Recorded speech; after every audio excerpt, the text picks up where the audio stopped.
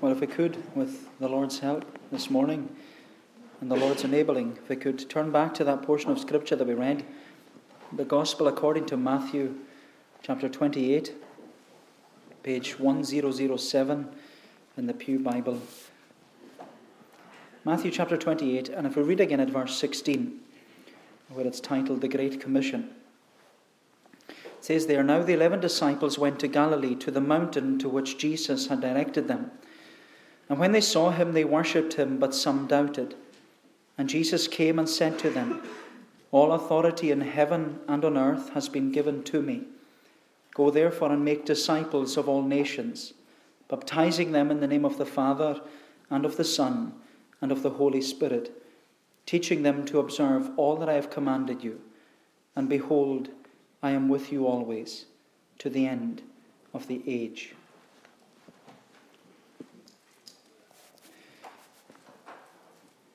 Have you ever sat in church and wondered why we do what we do?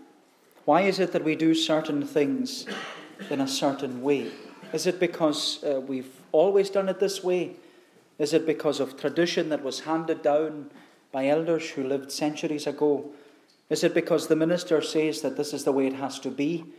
Or is it because, well, we want to do it this way? Why do we do certain things in a certain way? Or is it the reason why we do what we do? Is it because the Bible instructs us and it directs us to do so? And of course we know that the Bible, which is the Word of God, it's the only rule to direct us on how we may glorify God and enjoy Him forever. Therefore, what we do in church and why we do what we do in church, it must be in accordance with the Bible. We must have a scriptural warrant for everything we do in the church of Jesus Christ. Because to divert from the inspired and inerrant Word of God, it would only leave us liable to error. And so everything we do in church, the way we worship, the way we conduct ourselves, the way we live our lives as Christians, it must be in accordance with the teaching of the Bible. And with that in mind, the passage which we've come to this morning, Matthew chapter 28, this is our scriptural warrant for the sacrament of baptism. There are only two sacraments which are instituted by the Lord Jesus Christ, the sacrament of the Lord's Supper and the sacrament of baptism. Just to note, the word sacrament, you won't find it in the Bible. It's a Latin word, meaning the Latin word sacramentum, and it means solemn oath. The word sacrament means solemn oath. And that's true because in the sacrament of the Lord's Supper, those who come forward, those who come and sit at the Lord's table, they're not only proclaiming the Lord's death until He comes, but they're also solemnly taking an oath before God that they will live their lives in submission to Jesus Christ, to His church, and to the teaching of the Bible. But in the sacrament of baptism, and in the case of baptizing a child, which we're doing this morning, the parents are making the solemn oath before God that they will bring up the child in the visible church and teach their child to live in submission to Jesus Christ and to His church and to the teaching of the Bible. And that's what we see here in the closing verses of Matthew's Gospel. We see the scriptural warrant for the sacrament of baptism. And we see that baptism, it was God's plan for the church, because the command to baptize, as we can see here, it was given by Jesus to the disciples. And so all I want us to ask this morning is the very simple question, what is baptism? Now, I'm not going to give a treatise on the position of pedobaptism. That's not what I'm going to do. All I want us to do is ask, what is baptism? And I want us to see that baptism is a call to rejoice, it's a command to repent, and a commission to reach out. Baptism is a call to rejoice, a command to repent, and a commission to reach out. So if we look first of all at a call to rejoice. Baptism is a call to rejoice. Look at verse 16 again. But it says, "Now the 11 disciples went to Galilee, to the mountain to which Jesus had directed them. And when they saw him, they worshipped him, but some doubted. And so this section, titled The Great Commission, it concludes Matthew's Gospel. But as we know, there are four gospel writers, Matthew, Mark, Luke, and John. And what's remarkable about each of these gospel writers is that even though they're all eyewitnesses of the same thing, each of the four gospel accounts, they all look at Jesus from a different perspective. Because you could say that Matthew gives to us the gospel of the King, in which Jesus is the royal descendant of King David who will sit upon the throne of King David. Luke gives to us the gospel of the perfect Son of Man, in which Jesus, he is the sinless Saviour who came to seek and to save the lost. Mark gives to us the gospel of the suffering servant, the servant who came not to be served but to serve, and to give his life as a ransom for many. But then you have John. And John, he doesn't begin with the birth of Jesus. He begins in eternity. He begins outside of time. And he gives to us the gospel of the eternal Son of God, who became flesh in time and dwelt among us. And so as we come to the end of Matthew's gospel, Matthew has written for us the gospel of the King. He has heralded before us throughout his gospel. He's lifted up to us this royal descendant of King David, who has come to sit upon the throne of David. And that's how Matthew began his gospel. He opened with this genealogy. His first verse says the book of the genealogy of Jesus Christ, the Son of David. But you know, what becomes apparent as you read through Matthew's gospel, the gospel of the King, is that the Jews turned a blind eye towards this king. In fact, we're told in verses 11 to 15 that when the chief priests in the local synagogue heard that this Jesus whom they had crucified, when they heard that he had miraculously been resurrected from the dead, they paid the Roman soldiers to keep quiet and say that the resurrection didn't happen at all, and that it was just the disciples who came one night and stole the body of Jesus. And you know, after all that the Jews saw and heard of Jesus, all the miracles, all the teaching, all the signs, all the healings, after all that they saw and heard from Jesus, and yet they turned a blind eye towards him. And the Jews, they turned a blind eye towards Jesus because he wasn't the king they wanted. Because as a descendant of King David, the Jews thought that this Messiah figure, he was going to be a conquering king. They expected Jesus to be this warrior king like King David. And they thought that the Messiah was going to be this Savior who would come and overthrow the powers of the Roman Empire and take control of the nation of Israel again. They thought that Jesus was going to be this earthly king with an earthly kingdom and have a political rule.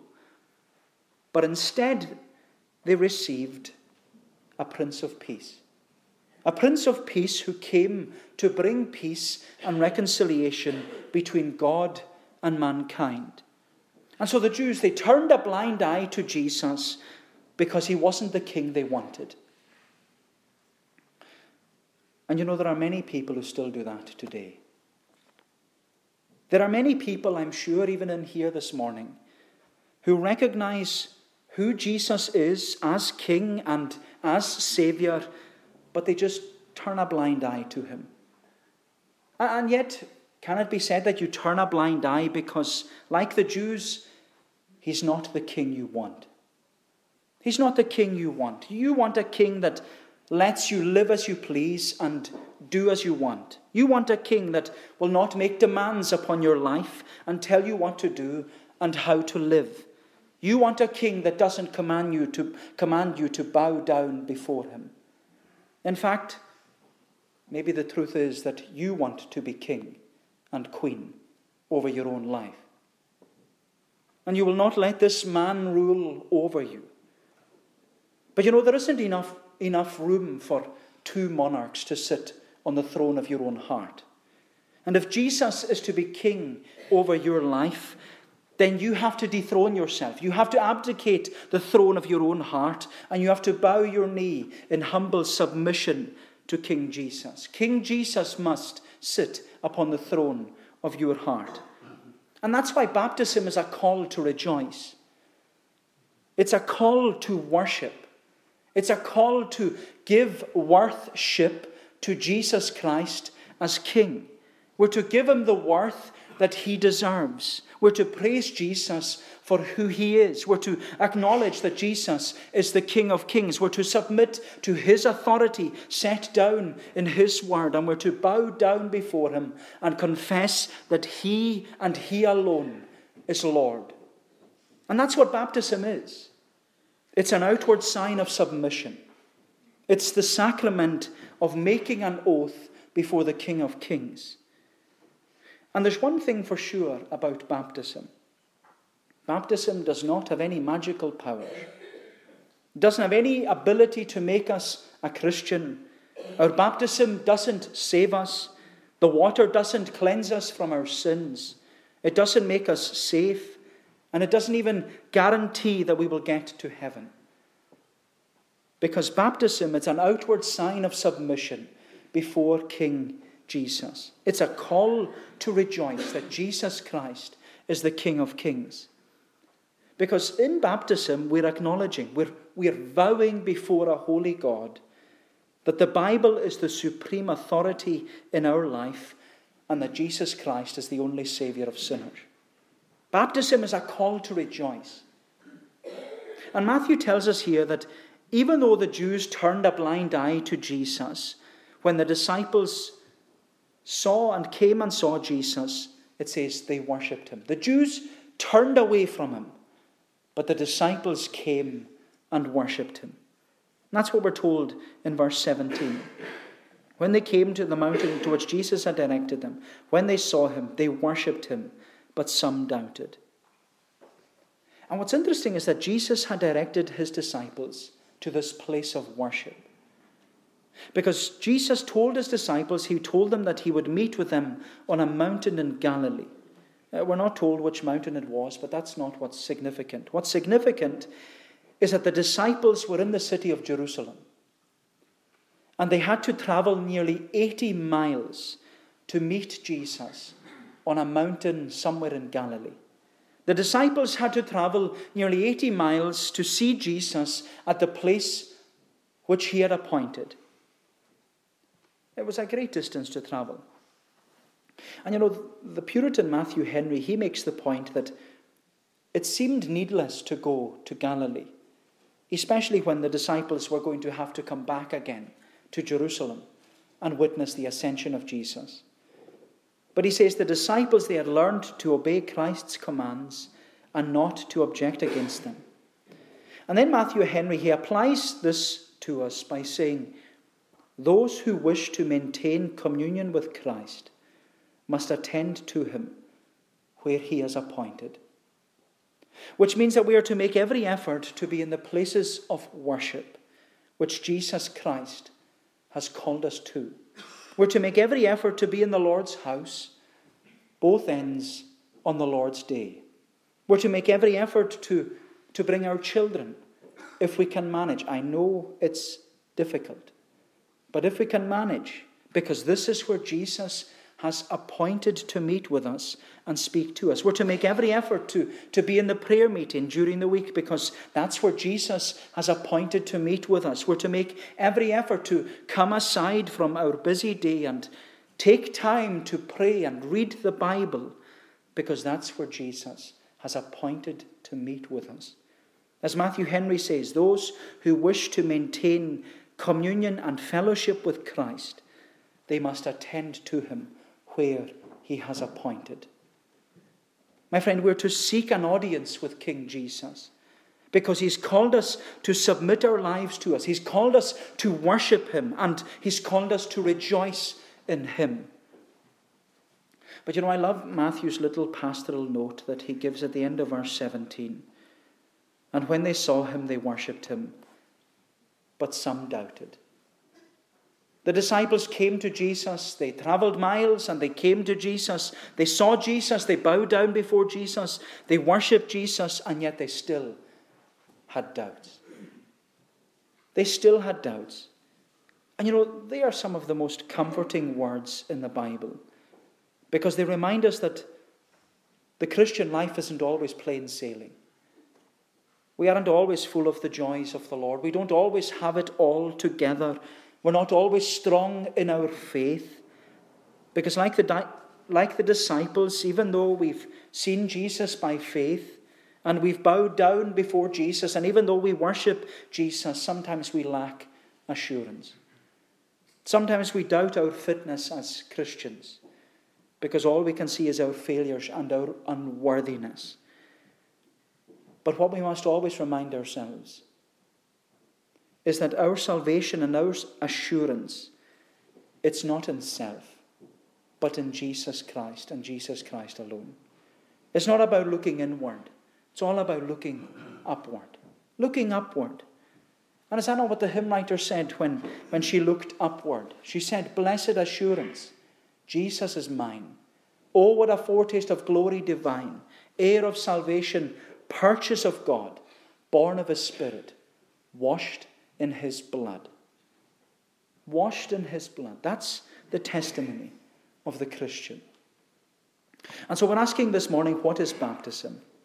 And Matthew is reminding us that baptism, it's a call to rejoice. It's a call to worship Jesus as the King of Kings and acknowledge Him as Lord.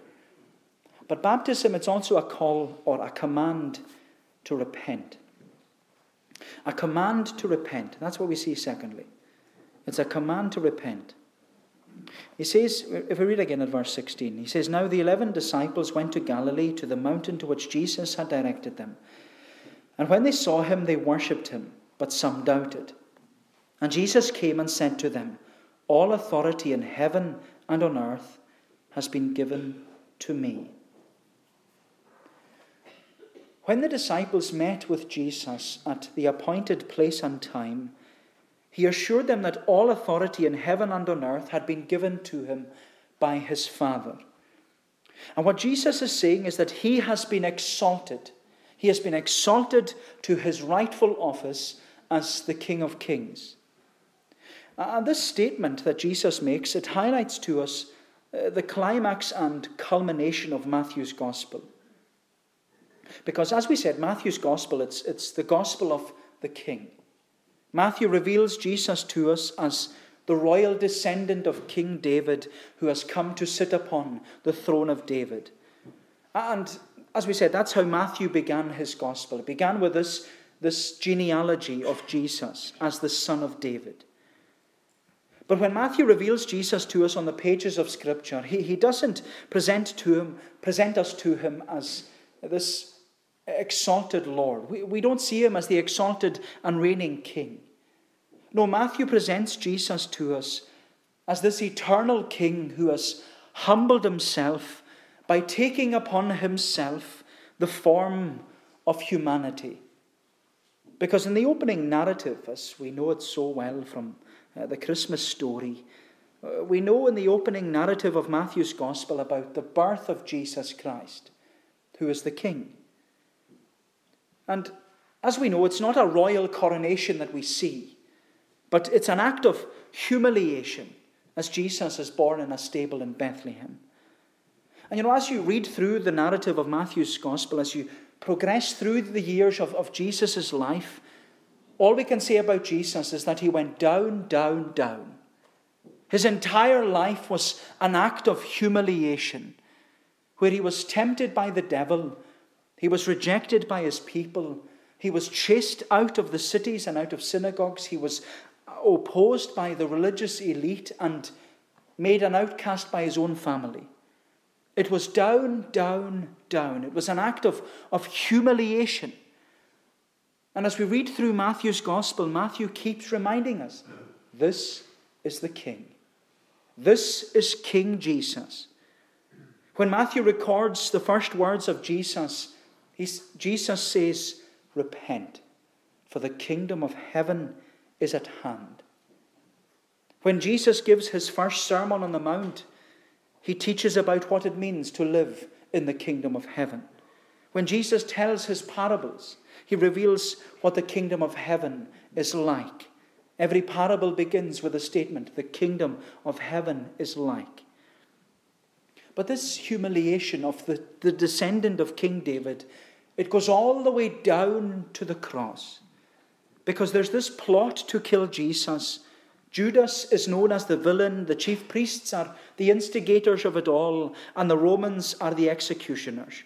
And all the time it's down, down, down, all the way. It's an act of humiliation from the crown to the cradle to the cross. All the way down.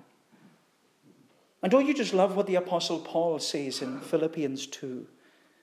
He says, let this mind be in you, which was also in Christ Jesus, who being in the form of God, thought it not robbery to be equal with God, but made himself of no reputation, and took upon himself the form of a servant, was made in the likeness of men, and being found in fashion as a man, he humbled himself, and he became obedient unto death, even the death of the cross. There was humiliation. The King of Kings experienced humiliation on our behalf. Because, as Isaiah says, he was wounded for our transgressions. He was bruised for our iniquities. The chastisement which brought us peace, it was laid upon him. And with his stripes we are healed. All the way down to death. My friend, King Jesus experienced the horrors of humiliation on our behalf. But as we all know, that's not the end of the story. Because Paul says about King Jesus, God the Father highly exalted him. He highly exalted him. He raised him from the dead. He opened the tomb. Jesus gloriously ascended up on high so that he could lead the captives free. The Father exalted his beloved Son, and he restored to the King what was rightfully his, all authority in heaven and on earth. And Paul reminds us that when Jesus was exalted, when he was given all authority in heaven and on earth, he was also given a name that is above every other name. And that it will be at the name of Jesus that every knee will bow. It will be at the name of King Jesus that every knee will bow in heaven and on earth and in hell. And they will all confess, we will all confess that Jesus Christ is Lord, to the glory of God the Father.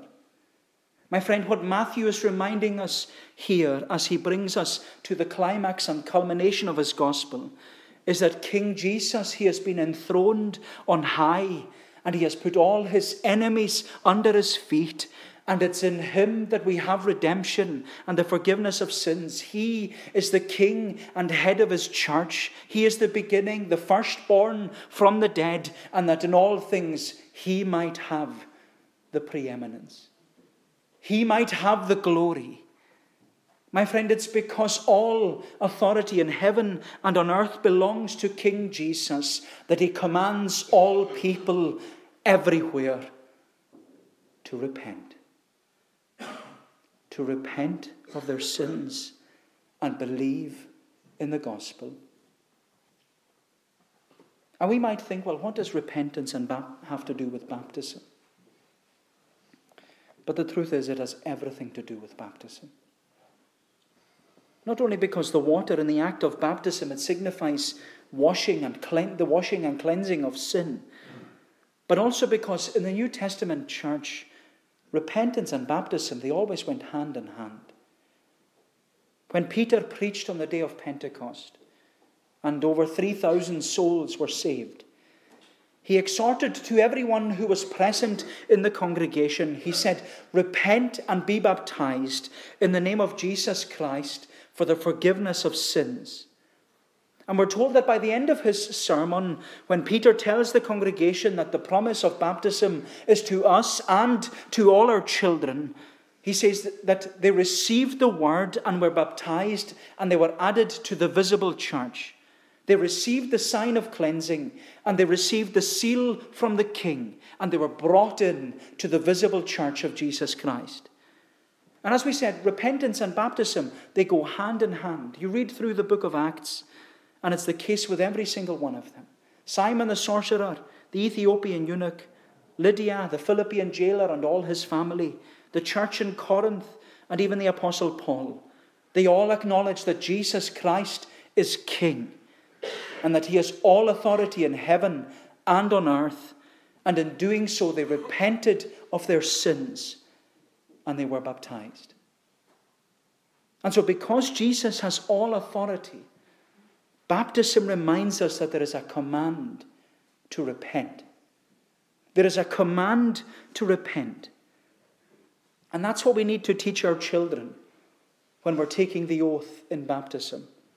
We have to teach our children that Jesus is King, and that he has all authority in heaven and on earth, and that by our example we are to teach our children to repent of their sins. We can't repent for them. We can't do it for them, but we have to teach them how to repent and the importance of repenting. We have to teach them. And I'm sure that most of us, if not all of us in here, have been baptized. You were baptized as a child, but as you know, it didn't save you. It didn't guarantee you anything in the way of salvation. Because as Matthew is teaching us here, we have to come to Jesus on bended knee, and we have to repent of our sins. Because the water of baptism, it's a sign of cleansing. It's not the water that cleanses us from all our sin. It's the blood of Jesus that cleanses us from all our sin. And that's the promise to us and to our children. The promise that if we confess our sins, God is faithful and God is just to forgive us our sins and to cleanse us from all unrighteousness, only because the blood of Jesus Christ, his Son, cleanses us from all sin. It's only the blood that cleanses us. And therefore, because Jesus is King, baptism is a call to rejoice. And it's a command to repent. But lastly, we see that baptism is a commission to reach out. It's a commission to reach out. Jesus says in verse 19, "Go therefore and make disciples of all nations, baptizing them in the name of the Father and of the Son and of the Holy Spirit, teaching them to observe all that I have commanded you. And behold, I am with you always, to the end of the age." And so as Matthew brings his gospel to its conclusion, he's affirmed to us that King Jesus has established a spiritual kingdom upon this earth, and that he is King, Jesus is King in the kingdom of heaven, and he has all authority in heaven and on earth. But in these closing words, the King issues to us a commission to those who are part of the kingdom of heaven. Jesus issues a commission to his disciples to go and make more disciples. And it's interesting that if you translate it literally, this verse, it says, "As you go, make disciples of all nations." Meaning that it's not just a command to go, but the response of being a disciple of Jesus, being part of the kingdom of heaven, is to spread the good news. The responsibility of the disciple is to spread the good news of Jesus. And so it's not if you go or when you go, it's as you go. As you go and make disciples of all nations. Implying that everyone in the kingdom of heaven, young, middle-aged, and elderly, we are all to be actively involved in reaching out to all the nations. As a disciple of Jesus, there's no provision of opting out. You've been brought in. Therefore, you have to bring others in with you. We've been commissioned to reach out in order to bring in. But our commission is not just to have people in the pews. Our commission is not to have crowds in church. Our commission is to make disciples. It's to make learners. Learners, disciples who will deny self, take up their cross, and follow Jesus. We're to make disciples. We're to teach and encourage and challenge and train those who come into the kingdom of heaven. And we're to teach, encourage, challenge, and train them so that they will go out and bring others in. But that's not just my responsibility. It's the responsibility of every disciple. We are to disciple one another. We are to disciple the disciples. Because our commission, it's not to look in. It's to reach out. Our commission is to reach out. And our reaching out, it's not, as Jesus says, it's not to a particular people. It's not of those of a certain age or class or social status or nationality or gender or language. The remit for our commission to reach out is all nations. All nations. We're to seek to make disciples of whosoever. Whosoever will, says Jesus, let them come. And I love what J.C. Ryle says. I always love what he says.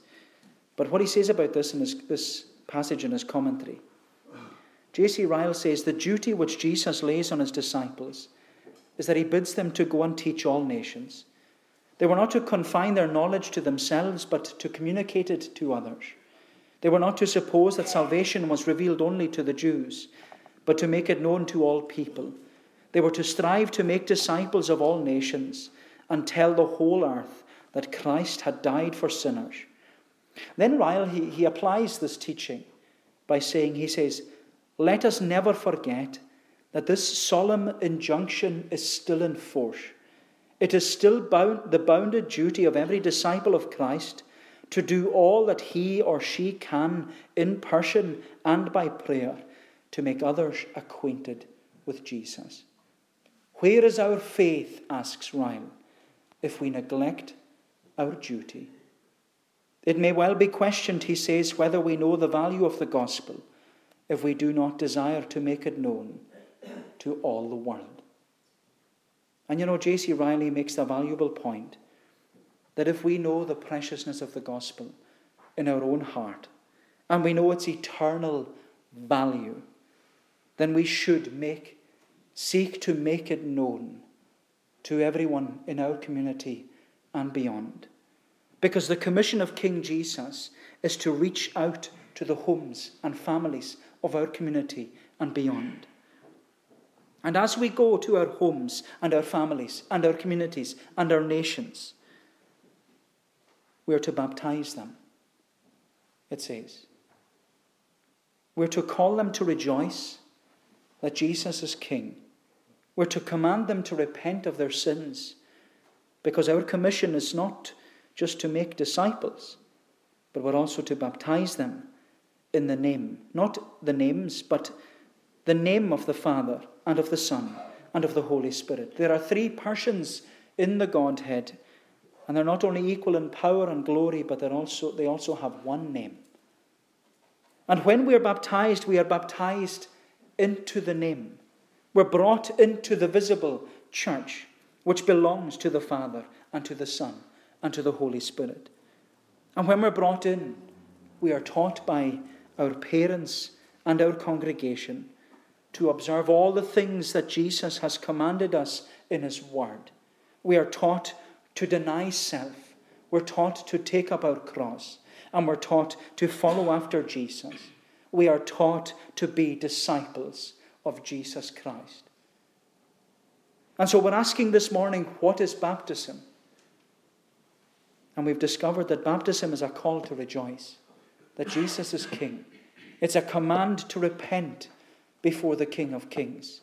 And it's a commission to reach out so that more and more will know this King for themselves. But the last word I want to leave us with are just the last words of Jesus. Because Jesus says to those who have heard the call to rejoice, and they have obeyed the command to repent, and they've received the commission to reach out, Jesus says to his church, I am with you always. I am with you always.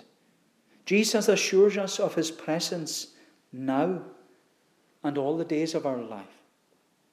Because that's the promise. That's the promise of the Good Shepherd. That when we confess about King Jesus, when we say the Lord is my shepherd, we receive the promise, as we will sing in a moment in Psalm 23. We receive the promise that goodness and mercy all my life shall surely follow me, and in God's house forevermore my dwelling place shall be. When we confess Jesus to be King and our shepherd, we receive the promise, I am with you always. I am with you always. And that's what we hope for, and that's what we pray for Alexa Mary, who's to be baptized. That's what we hope and pray for all those who have been baptized in the congregation, and all those who will be baptized in the congregation. That's what we hope and pray for everyone who is under the sound of the gospel. That they will confess Jesus to be King. They will confess Jesus to be their shepherd. That they will know the promise of his presence with them all the days of their life. So what is baptism? It's a call to rejoice, a command to repent, and a commission to reach out. Jesus says to us, go therefore and make disciples of all nations, baptizing them in the name of the Father and of the Son and of the Holy Spirit, teaching them to observe all that I have commanded you. And behold, I am with you always, to the end of the age. May the Lord bless these thoughts to us. Let us pray. O Lord, our gracious God, we give thanks to thee for all the great provisions that thou hast given to thy church.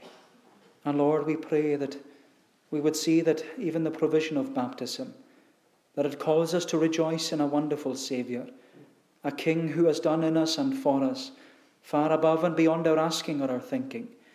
That we would see that baptism is the command to repent and to believe in this gospel, the good news that Jesus Christ died for sinners. And that, Lord, we would see that baptism is this commission to reach out, that there are those still in darkness, those, Lord, who are still lost, that we would compel them to come in, that the Master's house may be filled. Lord, bless us, we pray.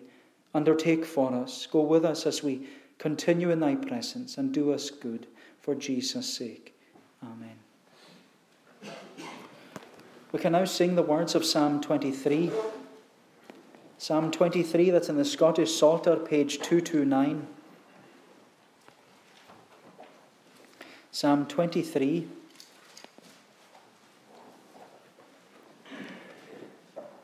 Shall sing the whole psalm.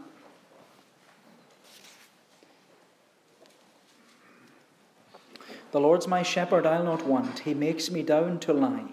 In pastures green he leadeth me, the quiet waters by. Down to the end of the psalm. Goodness and mercy all my life shall surely follow me, and in God's house forevermore my dwelling place shall be. And after we sing this psalm, if I ask if you could remain standing for the baptism. So Psalm 23, the whole psalm, to God's praise.